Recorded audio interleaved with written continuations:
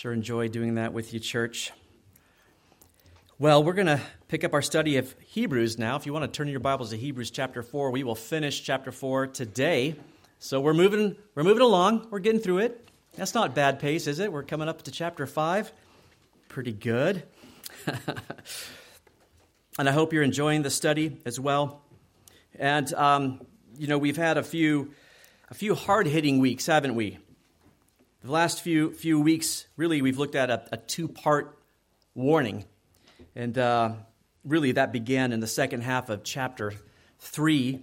The warning was, do not harden your hearts. You see it there in verse 8. Do not harden your hearts, as in the rebellion in the day of the trial in the wilderness.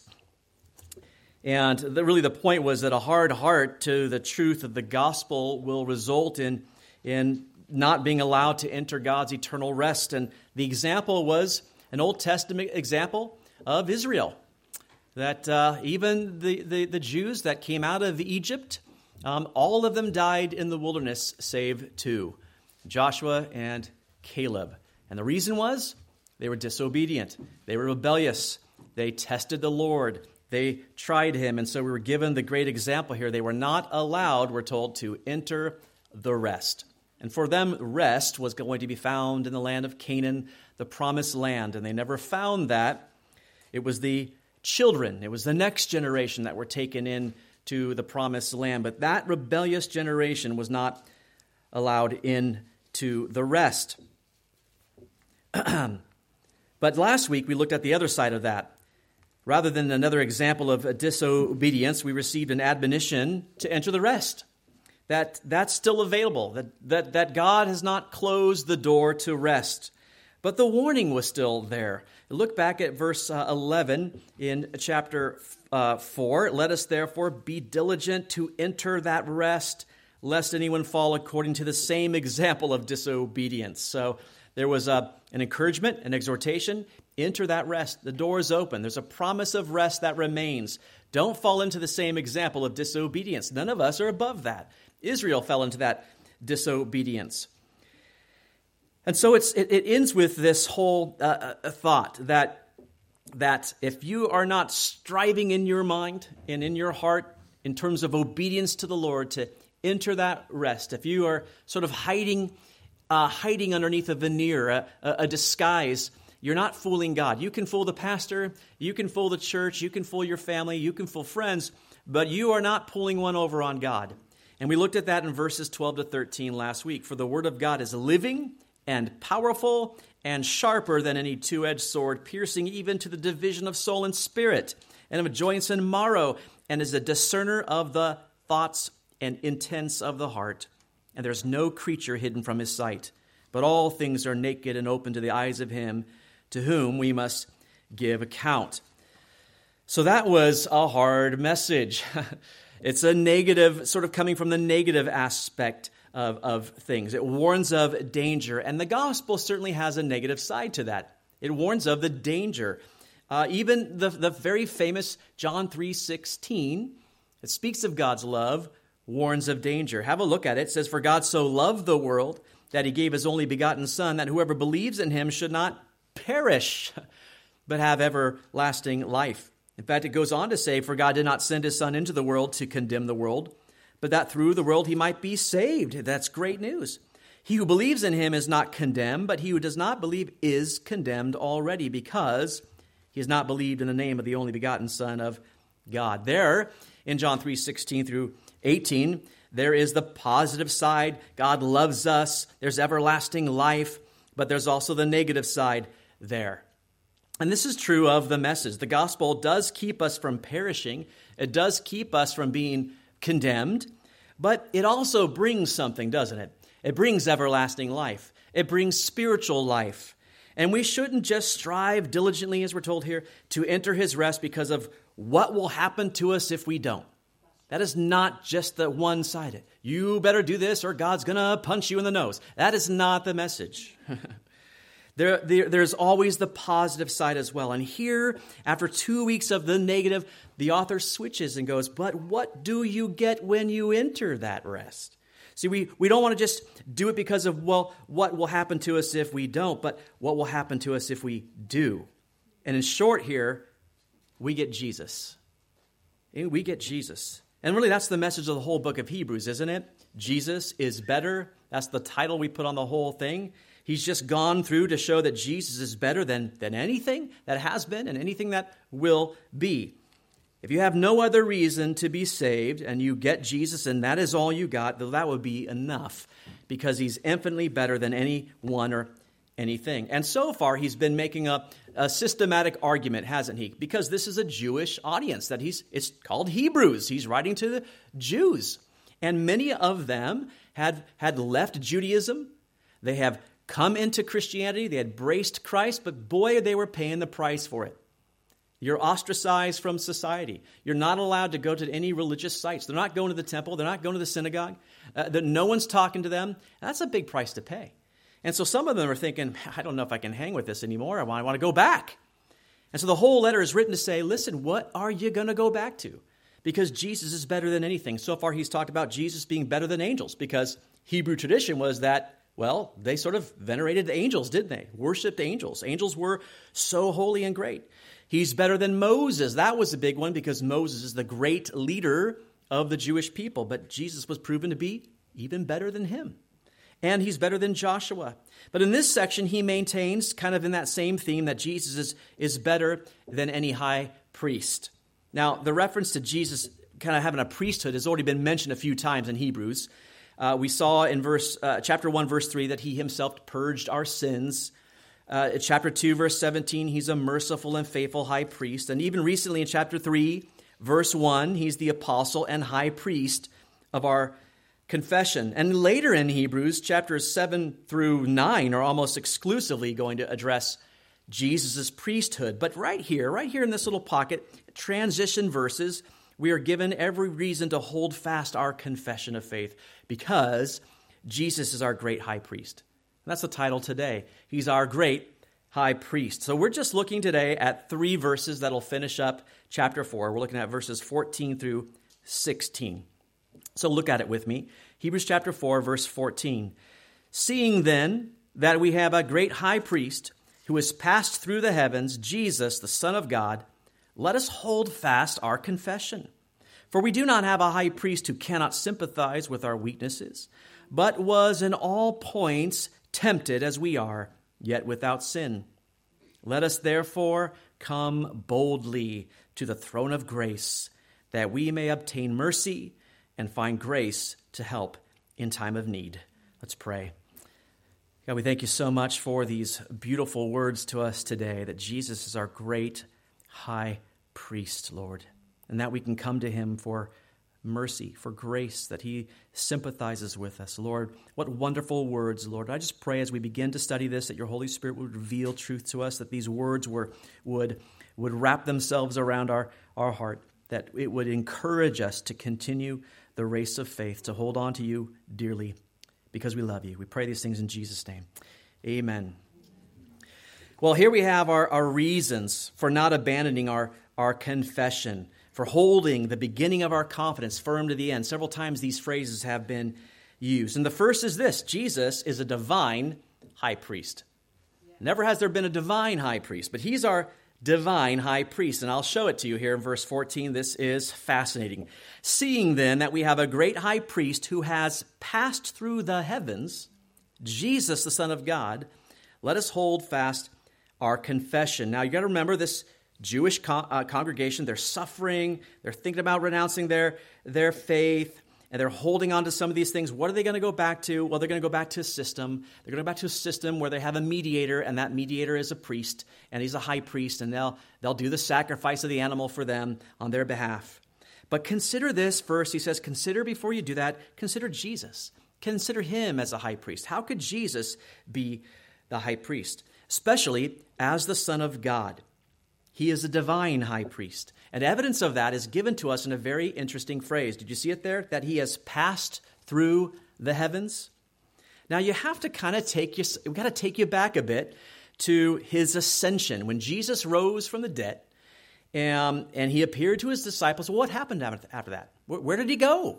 Well, let me take you to Acts chapter 1, verses 9 to 11. This is Jesus After the resurrection, after he's been crucified, after he's rose from the dead, he's speaking to his disciples, and this is what happens. When he had spoken these things, while they watched, he was taken up, and a cloud received him out of their sight. And while they looked steadfastly toward heaven as he went up, behold, 2 men stood by them in white apparel, these are angels, who also said, Men of Galilee, why do you stand gazing up into heaven? This same Jesus who was taken up from you into heaven will so come in like manner as you saw him go into heaven. Now that passage there, verses 9 to 11, heaven is used 4 times in that verse. And all 4 uses of the word, they're all the same word. It's this word, it's uranos. Now that word is used of multiple heavens. Now you might be going, what are you talking about, multiple heavens? Well, the Jewish mind believed there to be 3 levels of heaven. Okay, the first level is, well, what the disciples, they looked up, they saw Jesus being received in a cloud. What is that? That's the sky. That's the atmosphere. That's the first level of heaven. The second level of heaven would be what we consider as sort of the starry heavens, the outer space beyond the atmosphere. And then the third level of heaven would then be the abode of God, the heavenlies. That's where God dwelt. So in the Jewish mind, this is what is being said here. Jesus passed through the heavens as a high priest. He passed through the heavens. Now, this 3 levels of heaven actually comes out in Scripture. Paul refers to it in 2 Corinthians 12. Look at it. 2 Corinthians 12, verses 2 to 4. He says, I know a man in Christ who 14 years ago, whether in the body I do not know, or whether out of the body I do not know, God knows, such a one was caught up to the 3rd heaven. Do you see that there? And I know such a man, whether in the body or out of the body, I do not know. God knows how he was caught up into paradise and heard inexpressible words, which it is not lawful for a man to utter. Now, Paul, we all know at this point, is speaking about himself. He's just being, humble about it. I know a man 14 years earlier. Well, it was him 14 years earlier. This would have been some time before any of his missionary journeys. Paul was, we're told, caught up, harpazo. It's the same word in 1 Thessalonians 4 where we get the rapture from, okay? He was caught up. He was called into paradise. That's what Jesus spoke to the thief on the cross about. And he refers to it as the 3rd heaven, the place of God's abode. So what I want to show you in our passage is that Jesus is ascending into heaven. And we see that the disciples note that he's being taken into that 1st heaven. A cloud is beginning to sort of receive him as he's going up and up. Well, that would be the atmosphere. And then Jesus would have passed into the 2nd heaven, the outer space, and then into the 3rd heaven, the heavenly dwelling, the place of God. Now, the Jews would understand this. This is not far-fetched for them. Maybe for our audience, but for them, they were, okay, you're saying Jesus went to heaven. He passed through the heavens. But why is this important? Well, you have to understand the role of the high priest. Now, this is where it gets really, really exciting. Remember the high priest's role. The role of the high priest is he's appointed by God as a mediator between God and men. He spoke to God on behalf of the people. The prophet did the opposite. The prophet spoke to the people on behalf of God. Right? Thus says the Lord. Well, the priest did the opposite. You went to the priest and said, confess my sins to you. You take it to the Lord. Here's my bull. Let me sacrifice it. You take it to the Lord. So that was the role of the priest. But the high priest had a special role. He had a special role on a special day, the Day of Atonement, Yom Kippur. He would go into the Holy of Holies of the tabernacle. He would sprinkle the blood of a goat on the mercy seat, which is the cover of the Ark of the Covenant. And he would do that to atone for the sins of the people. He did that one day a year. But before he could do any of that, he had to do things to prepare himself.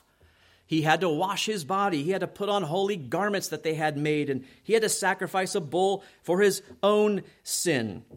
So with the blood of the bull for his own sin, the blood of the goat for the sin of the people, the priest went before the presence of God. Now, to understand this, you need to look at a picture of the tabernacle. I have one for you here, I think. Coming up there? All right, so this is just to give you a picture of what Israel was doing in the wilderness. Remember, they were traveling and God was leading them. By day, a pillar of cloud went, and by night, a pillar of fire. And when that cloud stopped, that was God saying, this is where you're going to make camp. And they would make camp. Now, if you were a Levite, you were making a big camp because you were building that. all right? I don't think I want to be a Levite, but you were building the tabernacle. Can you think about that? They built that every single time they got to a destination. And so just take a look at it. That's what it looked like outside. You can see all the outlying tents as well. And the Bible is very descriptive about what tribes were on what side of the tabernacle. Not to discuss that today, but here you just see the tabernacle, the basic idea. You have an outer court. You see that? It goes all the way around. And only the priests could enter that outer court. And inside the outer court, that's where they would do some of the sacrifices and the sacrificing of the bulls and those things. Let me get this on here. Oh, no, stay on it. All right. There you have like a burnt offering. That's where they would do that. And there you have a laver where they would wash and do the ceremonial washings. Well, what's going on in there? What's inside that room? Well, let's give you a cutaway of it to show you. And also, while we're going to look at this, it'd be a good idea to turn to Leviticus 16. I did tell you that to read through Leviticus would be a good idea in preparation for Hebrews, and we really haven't had to go too much to that point at this so far. But now we are there. Leviticus 16 will be helpful as we're looking at this, because we'll walk through some of this. But here's just a cutaway of what was inside the actual tabernacle. Okay, so here's the outer courtyard. You see at the top there. There's the entrance, and you got the burnt offering area. All right. So now you got the holy place. This is the first part. There's 2 rooms inside. Boom, boom. All right, 2 rooms. This holy place, so it's not the holy of holies or the holiest place, but it's the holy place. There's only one holy, okay? But you got 3 things in there. You had the menorah or the candlestick. That's where the candles would go to light it. Then you had the table of the showbread. And then you had the altar of incense. Those 3 things were in that room. And then there's another entrance, a little veil, right there. And that's separated from the Holy of Holies. And in that room was the Ark of the Covenant. Now, if you're in Leviticus, I just want to read to you from chapter 16, verse 2, real quick. It says, "And the Lord said to Moses, tell Aaron," now remember, Aaron was of the priesthood, "tell Aaron your brother not to come at just any time into the holy place, inside the veil, before the mercy seat which is on the ark, lest he die. For I will appear in the cloud above the mercy seat." And that's really interesting. We're given just in that one verse sort of some of the levels mentioned there. That Aaron would just come into a holy place, then he would come inside a veil, and then he would come before the mercy seat. And right there is where God he would appear. It says he will appear in the cloud. That's called the Shekinah glory. It's not God, it's God's glory. But it represents God's presence, and that would be above the mercy seat behind the veil, right there. Okay. Now, there are 2 entrances which he must pass, right? And you can see them in the actual tabernacle, and they're pink. Right here, that takes you into the holy place. And right here, that takes you into the Holy of Holies. But we missed one, didn't we? There's an initial entrance. Right there. 1, 2, 3. 3 levels into the presence of God. And the priest would go through those 3 levels to reach the presence of God. And once he got there, look at chapter 16, look at verses 11 to 16. We're given a description of what he needed to do. "Aaron shall bring the bull of the sin offering, which is for himself, and make atonement for himself and for his house, and he shall kill the bull as the sin offering, which is for himself. And then he shall take a censer full of burning coals of fire from the altar before the Lord, with his hands full of sweet incense, beaten fine, and bring it inside the veil. And he shall put the incense on the fire before the Lord, that the cloud of incense may cover the mercy seat that is on the testimony, lest he die. He shall take some of the blood of the bull and sprinkle it with his finger on the mercy seat on the east side, and before the mercy seat he shall sprinkle some of the blood with his finger 7 times. Then he shall kill the goat of the sin offering, which is for the people. Bring its blood inside the veil. Do with that blood as he did with the blood of the bull, and sprinkle it on the mercy seat and before the mercy seat. So he shall make atonement for the holy place because of the uncleanness of the children of Israel, and because of their transgressions for all their sins, and so he shall do for the tabernacle of meeting, which remains among them in the midst of their uncleanness." Well, that's a lot. And this is happening 1 day a year. Just skip to the end of chapter 16 to verse 34. "This shall be an everlasting statute for you to make atonement for the children of Israel for all their sins once a year." And he did as the Lord commanded him. Once a year. Now, when he went in to do this, he didn't just mill about. You are going into the presence of God. God's glory would appear there. And so they went in, did their business, and got out. And it was a very scary thing. If they missed one thing, if they didn't put on the right attire, if they didn't wash themselves fully, they would die. They would drop into the Holy of Holies and die. And they would tie a rope around these high priests, and they'd yank them out because no one going in there to get them out. Because you next. So they tied bells to the hem of their robes so they could hear the priest moving about saying, okay, he's still alive. We don't need to yank him yet. This is a serious thing. I'm glad it's only once a year because your knees would be knocking every time you'd go into the presence of God. All these levels were meant to make it a very, very somber thing. But notice that he went in, he got his work done, and he left. He never sat down. In fact, no priest ever sat down. His work was never finished. But notice Jesus. Jesus, on the other hand, didn't pass through 3 levels of a man-made structure. This is man-made. It was given to them by God. It was God's blueprints, if you will. But this is blueprints of a spiritual or heavenly reality. This is to give them the idea of what it takes to approach God. You want to come to God? 1, 2, 3, and only one guy can do that, and only one time a year. But Jesus didn't go through some man-made entrance. He didn't pass through 3 doorways into a tabernacle. He passed through the 3 levels of heaven. Do you see what's happening here? You have to get into the mind of what was being communicated to the Jews. Jesus is a high priest because he went straight through to the heavens. He didn't just go to where the Shekinah glory of God dwells. He went to where God himself dwells in the heavens. He didn't just leave to go to God and do some business and return. He's there dwelling. And we're told that he sat down at the right hand of the Majesty on high back in chapter 1. Jesus sat down. Why? Because the work is finished. But the priest's work was never finished. They never sat down. So how could he remain there in that holy of holies in the presence of God? How could Jesus do that? Look at John 17, 4-5. I'll put it up for you here. Jesus said these words, I have glorified you on the earth. I have finished the work which you have given me to do. And now, O Father, glorify me together with yourself, with the glory which I had with you before the world was. You see, Jesus had the glory with the Father. Jesus came from the heavens. He's just returning. He was there before the world was, in the third heaven. He left that glory. We're told earlier that he was made a little lower than the angels. You remember that? That's us. He's made like men. We're a little lower than the angels. He became a man. And the sacrifice of himself was the perfect atonement for the sins of men. And there would be no need of another sacrifice. The work was finished, as I mentioned earlier during communion. Hebrews 9:12 says this, not with the blood of goats and calves, but with his own blood he entered the most holy place. That's the holiest of holies. And once for all, having obtained eternal redemption. Only once did he need to do that. And I think we'll look at that verse more closely on Good Friday, but you get the idea there. So this is why we should hold fast our confession to the Lord. That's what he says at the end of verse 14. Hold fast our confession. That word is actually a different word than we looked at earlier. We looked at it in chapter 3, verse 6, and in verse 14. That word was kateko, but this word is actually a different word. Let us hold fast is krateo, and it means to retain it. Don't discard it. Hold on to it.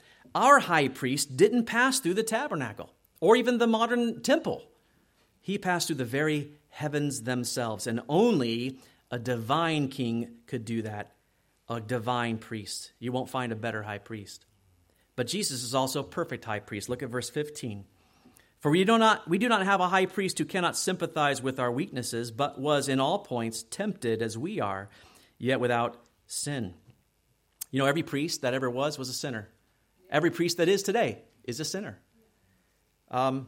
That's why they had to offer the blood of bulls and goats and for themselves, for their family. Before they offered the blood of goat for the sins of the people, they had to do it for themselves.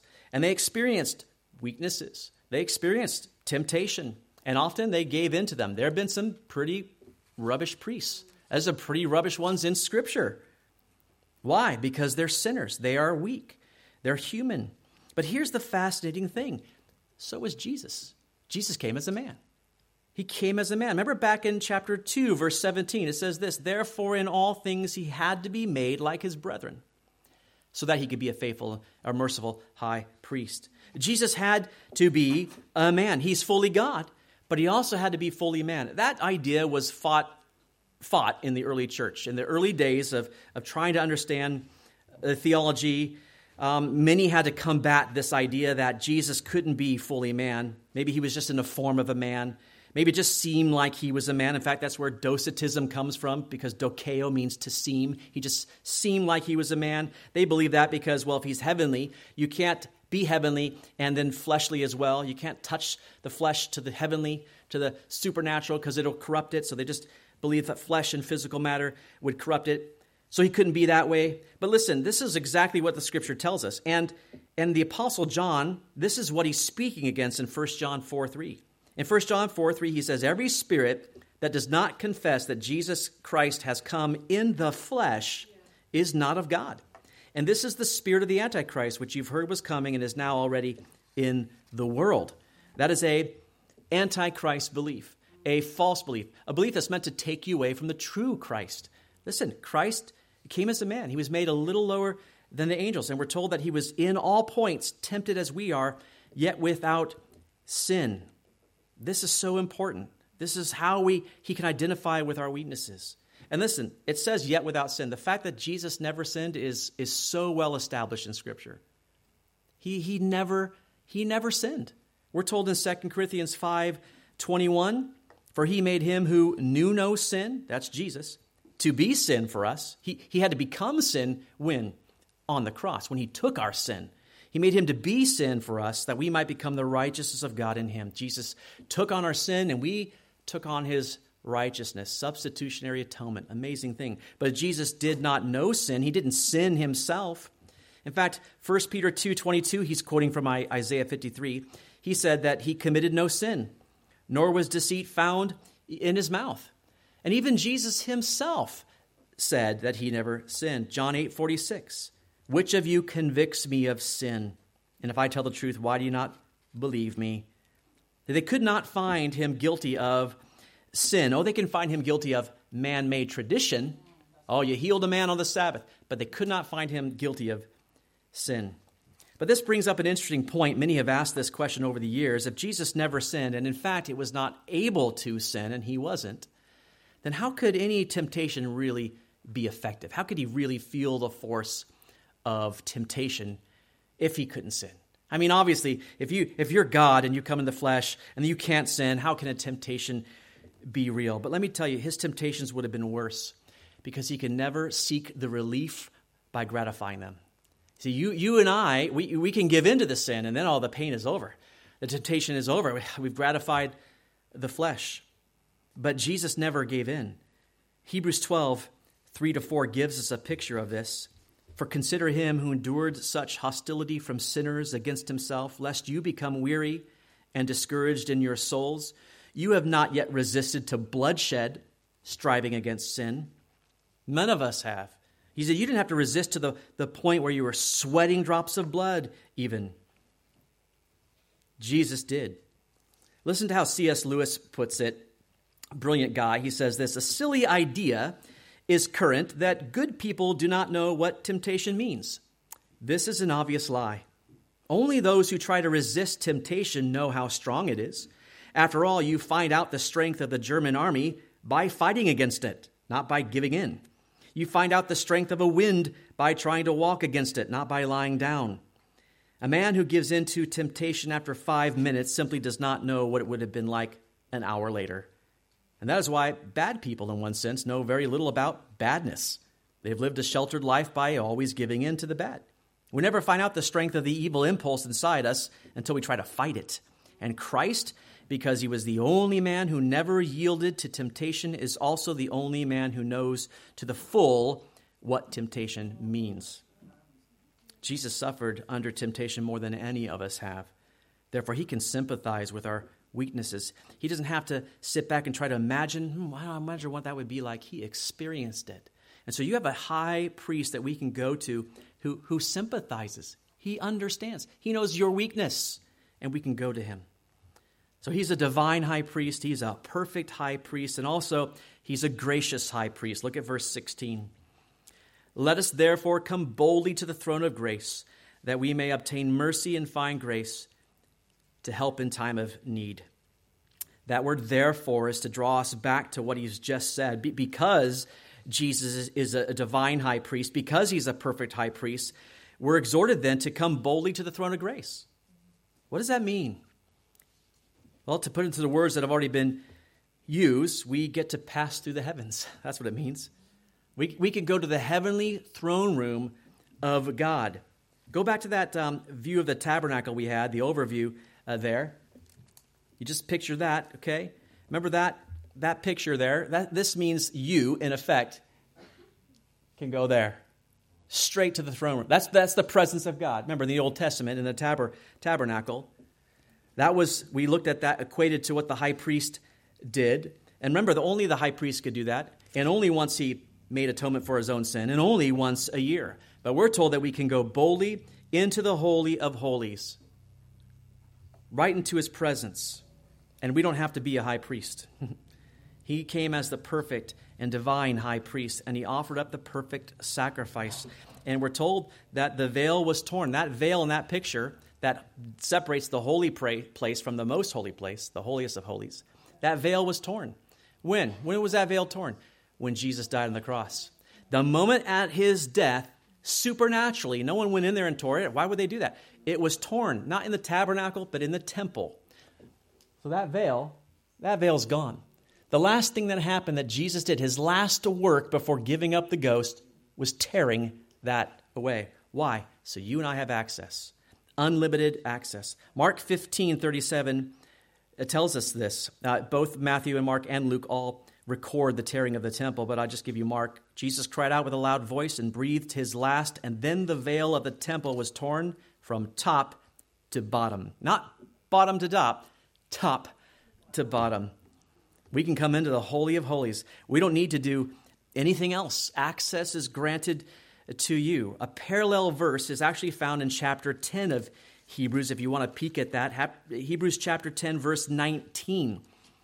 Therefore, brethren, having boldness to enter the holiest by the blood of Jesus. There it is referring to the tabernacle or the sanctuary. You can boldly come into that holy place because of the blood of Jesus. We don't need to now, build ourselves a tabernacle. We're trying to get a church building. We're not going to build I kind of joked, hey, there's our model for a church building. We don't need to do that. We don't need a temple. We don't need a holy of holies. We don't need any of that. Why? We're told that those things are a shadow. They're a copy of the things to come. They're a copy of heavenly realities. So when the reality of Christ has come, why do we need the shadow? We don't go to the copy. We don't need to. We're told that we can go straight to the throne. And just to give you a picture of what that means, can I take you to Revelation 4? We can look at the throne. I love looking at the throne room of God. Revelation 4, we get a view, don't we?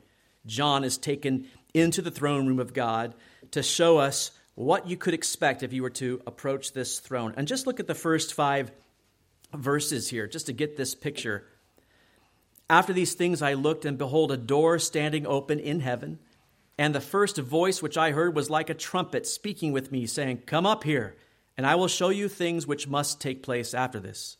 Immediately I was in the Spirit, and behold, a throne set in heaven, and one sat on the throne. And he who sat there was like a jasper and a sardius stone in appearance. And there was a rainbow around the throne in appearance like an emerald. Around the throne were 24 thrones. And on the thrones I saw 24 elders sitting, clothed in white robes, and they had crowns of gold on their heads. And from the throne proceeded lightnings, thunderings, and voices. 7 lamps of fire were burning before the throne, which are the 7 spirits of God. That is quite a picture, isn't it? Wouldn't you be intimidated to walk into that throne room? Thunderings, lightnings, loud voices, fire, all that's going on. Sounds like the Wizard of Oz or something. But you would not want to enter. But what are we told in Hebrews? We're told that we can enter boldly. Boldly. Not just that we can enter, but that we can go boldly. And that word, we actually looked back at it in chapter 3, verse 6. There it's translated confidence. Remember that word there, chapter 3, verse 6? Boldly as parousia. It means free and fearless confidence, cheerful courage, boldness, assurance. Meaning this, we can confidently come, we can confidently approach God's throne. We don't have to have any fear at all. Another parallel verse is Hebrews 10:22. Just to read that one really quickly. Let us draw near with a true heart in full assurance of faith, having our hearts sprinkled from an evil conscience and our bodies washed with pure water. You see, we can come with full assurance that we'll be accepted. We can come with boldness. We can come with confidence. Why? Because it's a throne of grace, we're told. Now, this is so important. The throne is not a throne of judgment here. The throne is not a throne of justice here. The throne, because there's a promise of rest that can be entered, is a throne of grace. Because we're in the new covenant. But can I tell you, Isaiah saw the throne of God. It was a different looking throne. Let me give you a picture of that. Isaiah saw this in his vision. This is in the Old Testament. In the year that King Uzziah died, I saw the Lord sitting on a throne, high and lifted up, and the train of his robe filled the temple. Above it stood seraphim. Each one had 6 wings. With 2 he covered his face, with 2 he covered his feet, and with 2 he flew. And one cried to another and said, Holy, holy, holy is the Lord of hosts. The whole earth is full of his glory. And the posts of the door were shaken by the voice of him who cried out, and the house was filled with smoke. So I said, Woe is me, for I am undone, because I am a man of unclean lips, and I dwell in the midst of a people of unclean lips. For my eyes have seen the King, the Lord of hosts. Now listen, he saw the throne, but he had a different reaction. He said, I am undone. Why was Isaiah undone there? I mean, he took in the scene, and then he saw the King. He saw the Lord of hosts. He heard, holy, holy, holy. He saw the holy God. And when he saw the holiness of God, his sin was immediately obvious to him. You see, there was no argument. And you go, okay, I see you're pretty holy, God, but he immediately said, I'm undone. I think bad things. I say bad things. I'm undone. I'm not holy. But see, we don't do that. We compare our goodness to the most wretched, vile people on the planet. And we say, we're doing pretty good. I'm doing pretty good. I'm a good person when I compare myself to him or her. But can I tell you, have a look at God. Or better yet, have a look at yourself the way God sees you. You know, he doesn't see a holy, perfect person. Listen to what A.W. Tozer says about Isaiah's reaction. Isaiah's reaction when he was confronted with the holiness of God. He says that it expresses the feeling of every man who has discovered himself under his disguises and has been confronted with an inward sight of the holy whiteness that is God. Until we have seen ourselves as God sees us, we are not likely to be much disturbed over conditions around us, as long as they do not get so far out of hand as to threaten our comfortable way of life. We haven't learned to live with unholiness. We have learned to live with unholiness, and we've come to look upon it as the natural and expected thing. People just go, that's the way it is, and that's okay. And so that's what's so easy, particularly in our world today, to look around and say, I'm doing pretty good. So Isaiah saw that throne, and he saw the holiness, and he said, I'm undone. But listen, that's not the throne that we're told to come to. God's judgment, that's been propitiated. Remember that? God's justice satisfied. His throne is now a throne of grace. It's a throne of grace. Listen, it won't always be that way, because you go back to the throne in Revelation, what's going to come out of that throne following that? Some judgment. But there's time right now. There's grace. It's been turned from that throne of judgment into a throne of grace. Why? Because of the work of our great high priest. You know, people all over the world are looking for a way to God, aren't they? They're looking for a way. They've invented all kinds of ways to God. They say many paths, right? Many religions. They all lead to the same God. It just simply cannot be. You see, we live in a box. We said this before. We live in a box. We're constrained by time and space, and it's all within the natural realm. We cannot get to the supernatural. Man cannot do that. Lots of people said they could do it. No one can do that. What did chapter 1 say? God needed to speak. You want to know about God? You want to know that God was there? God had to speak. And we're told God spoke. And likewise, if you want to get to God, well, God must open the door. God must be the one to pave the way. We need a pioneer to blaze the trail. We need a captain to chart the course. Did we talk about something like that? Jesus is the captain of our salvation. We need a high priest who has passed through the heavens. Only Jesus has done those things. And so, see, grace is offered to the whole world. And it comes right from God's throne. And it's only accessible through the high priest, Jesus Christ. And if you come to that, you'll find that grace. You know what grace is? It's undeserved merit. It's undeserved favor. That is, grace is getting something that you don't deserve. What do we not deserve? Well, gosh, forgiveness, peace with God, eternal life, that's grace. I get all those things. But we're also told in our passage here that we will also get mercy, that we may obtain mercy. You know, mercy is not the same as grace. Mercy is something different. Mercy is not getting what you do deserve. What do I deserve? Judgment. I deserve to be separated from God. I deserve, well, death. The wages of sin is death, we're told. But here we get both. You get what you don't deserve. You get grace, you get forgiveness, and you get mercy. You don't get the judgment. That's only available at the throne room of grace. And it's today. Remember how we've been talking about today? Today is the day of salvation. You can go to that throne room of grace. Don't wait till tomorrow. Tomorrow will be too late. But I want to point out one other thing. There's something else at this throne. It says also you will find grace to help in time of need. Now, the word grace there, it's the same word for grace, but this is not saving grace, clearly. It's a helping grace. We're told it's a grace to help. That's what it is. And there's two key words that help us with this, and the one is help. The word help there is boethia. It's aid. But this word is only used one other place in the New Testament, and it especially speaks of a rope or a chain for frapping a vessel, undergirding a vessel, and that happened in Acts 27:17 when they had to run ropes and chains underneath the vessel to keep it from breaking apart in the storm off of Crete. That was the word used there. It was to undergird it. So this is an undergirding, helping grace. It's a grace to help us in time of need, and that's the other word. Time of need is one word in the Greek, eukarios. Seasonable, timely, opportune. This is also only used one other place in the New Testament.